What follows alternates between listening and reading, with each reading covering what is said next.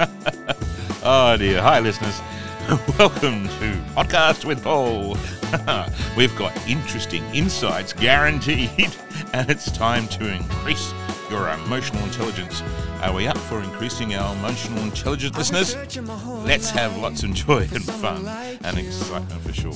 Hey, I've got some really special guests along the way. Interesting people, really challenging ideas and challenging conversations. It's going to be amazing. You can learn more about what to do, why to do what to do, and what to do about it all. It's so much fun becoming self-aware, motivated, alive, learning new ways to see the world. Hey everybody, welcome to Podcast with Paul.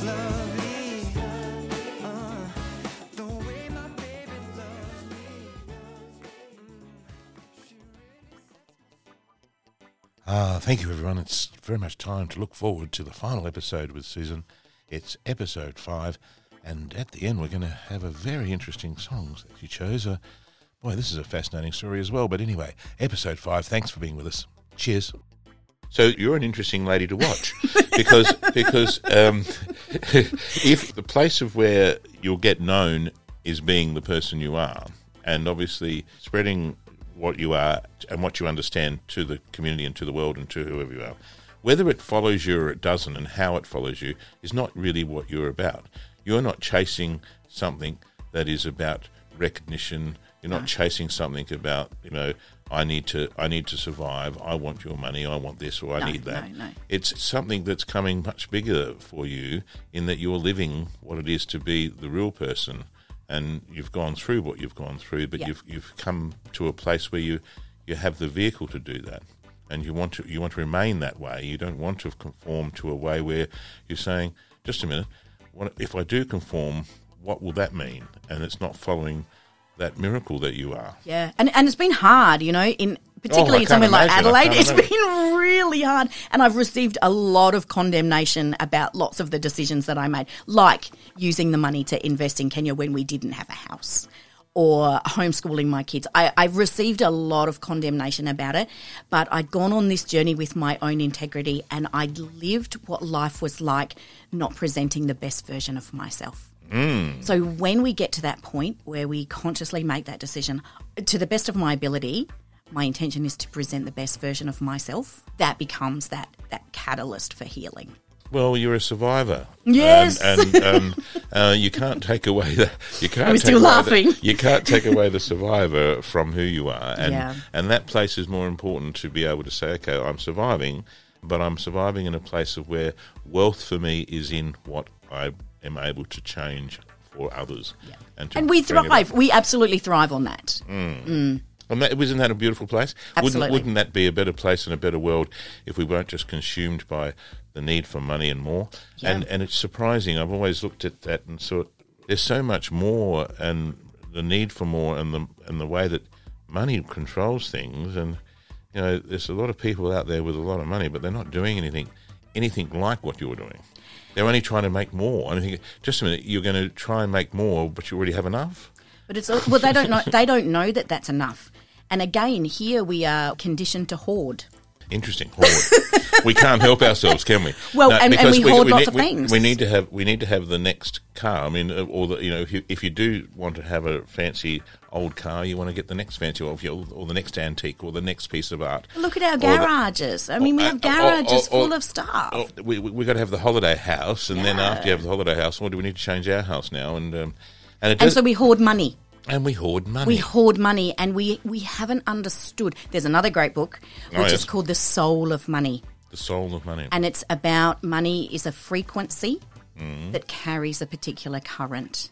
And so if you think about water in a river, it's created to flow. And when it flows, it creates life force. It's sustaining, it's nourishing, it's cleansing, it's perfect. When it's stagnant, it becomes toxic. It depletes life. It's not sustaining for anybody.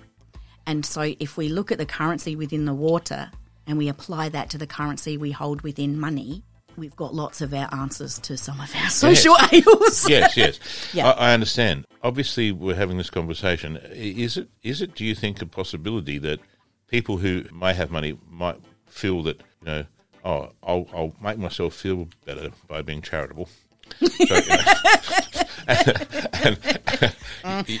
Alleviate my guilt. Yeah, alleviate my guilt, and I'll be charitable.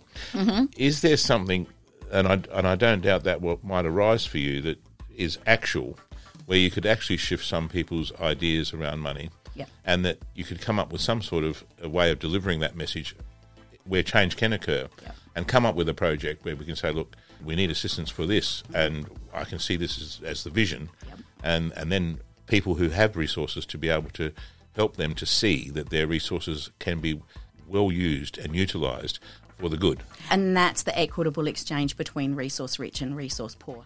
And I take some people to Kenya who are very, very wealthy, and we're going into the slums where they're not wealthy. They're resource poor. They're very wealthy, they're just not resource wealthy. It's another way of looking at it. Yeah, but I also teach people you don't have to feel guilty because of what you have. No. It's no value there. Yeah, everybody's been born into a different situation, and everybody's been born into a life circumstance that was designed for them. But and it goes back to what we said at the beginning, I believe I learn more from Kenya than I can ever teach. And it's the same thing. It's about teaching people that when you give, you receive so much more.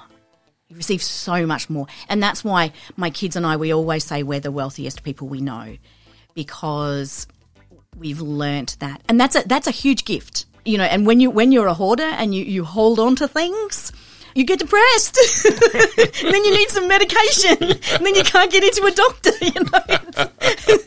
So, so that's a really beautiful platform to create. We've just become registered as a charity, and I had to think about what that was going to look like for us, because as I said at the beginning, that old mindset of charity implies I've got something that you need, which therefore implies I'm better than you. And it's not about that. It's about having those conversations and saying, look what we can do together. Look at how much we can nourish. Look at how much we can impact ourselves first. And the byproduct of that is and then others, by working together. And what you get for your money might not be monetary. I mean, for us, it wasn't monetary what we received, but it was a wealth that is priceless. Truly priceless. It's priceless, and I can feel it from you. I can see that you are living that, and that the place of where you realise what is priceless is in the place of actually sharing and giving and feeling the joy that comes from that. Yeah. And I really do thank you for coming in and having a conversation with me about that. And listeners, I think we've all can appreciate. We're so fortunate to be able to just hear from someone who's living the miracle of giving, and it's so wonderful to have you here. Thank you so much for your kindness. It's just been beautiful. Look, there might be things that come about from this conversation, and we certainly might look for that opportunity, Susan, because you don't know. The more people that might be able to listen to this, or the more things that we can do, I can offer help to you, and you can offer help to me. We can be of that same way, where we're actually doing things that are worthwhile, and we can look for those opportunities where we can give. And this is part of the giving for me. I mean, creating this project and to do this, what we're doing here now, is to share and to help people to see life in a different way. That's not just about wanting, needing more and desire, and it's more about what we can give and what we can get, and the benefits and the love that we can share and the joy that we can live into by giving. And thank you for giving me this platform, because that's a gift. Yeah. And I'm very, very grateful to have been able to receive it. I've not had a conversation like this before, and it's just amazing. Thank you, Susan. It was really wonderful to hear from you, and we might do it again. Thank you. Thank you very much for coming Paul. in. Thank you very much. Welcome back, listeners. It's time for the song. I was talking to Suzanne about the song, and then she said, do you know that I liked punk? I said, punk? What are you talking about? You don't look like a lady who liked punk. And she said, no, I liked punk when I was younger. I used to dress up as a punk. I said, no. So anyway, here's the story Suzanne about her love for punk music. What's going on, Suzanne? Wow. So I think the only thing that we didn't touch on in our conversation, Paul, was my love of punk music. And there was a great Adelaide-based band that I used to go and see every weekend before I moved overseas, and they were called Exploding White Mice, and became friends with the guys in the band. They were Adelaide's Ramones, and the Ramones were the punk band of that era. They ended up coming to Adelaide and playing a gig at the Old Lion. Oh, yes. Way back in the day. So I thought probably the most unconventional but fitting You song. are a bit unconventional. Here we go. What's the song It's called Blitzkrieg Bob, and it's by the Ramones. Thanks. Thank you. That's amazing. Here we go, listeners. Come Here we full go. circle. Come full circle. It's the punk Ramones.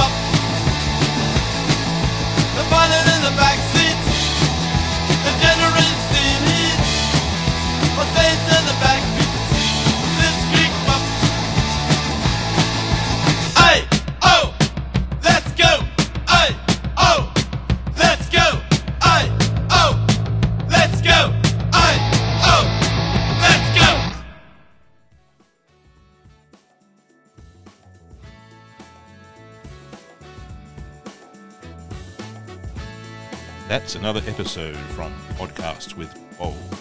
Special thanks, everyone. Remember to keep an eye out for our next exciting episode with more fun special guests. Find out more of what we're all about and look up the Laughter Project. Hey, everyone. Be happy. Now that you're here, girl, I don't know what to say.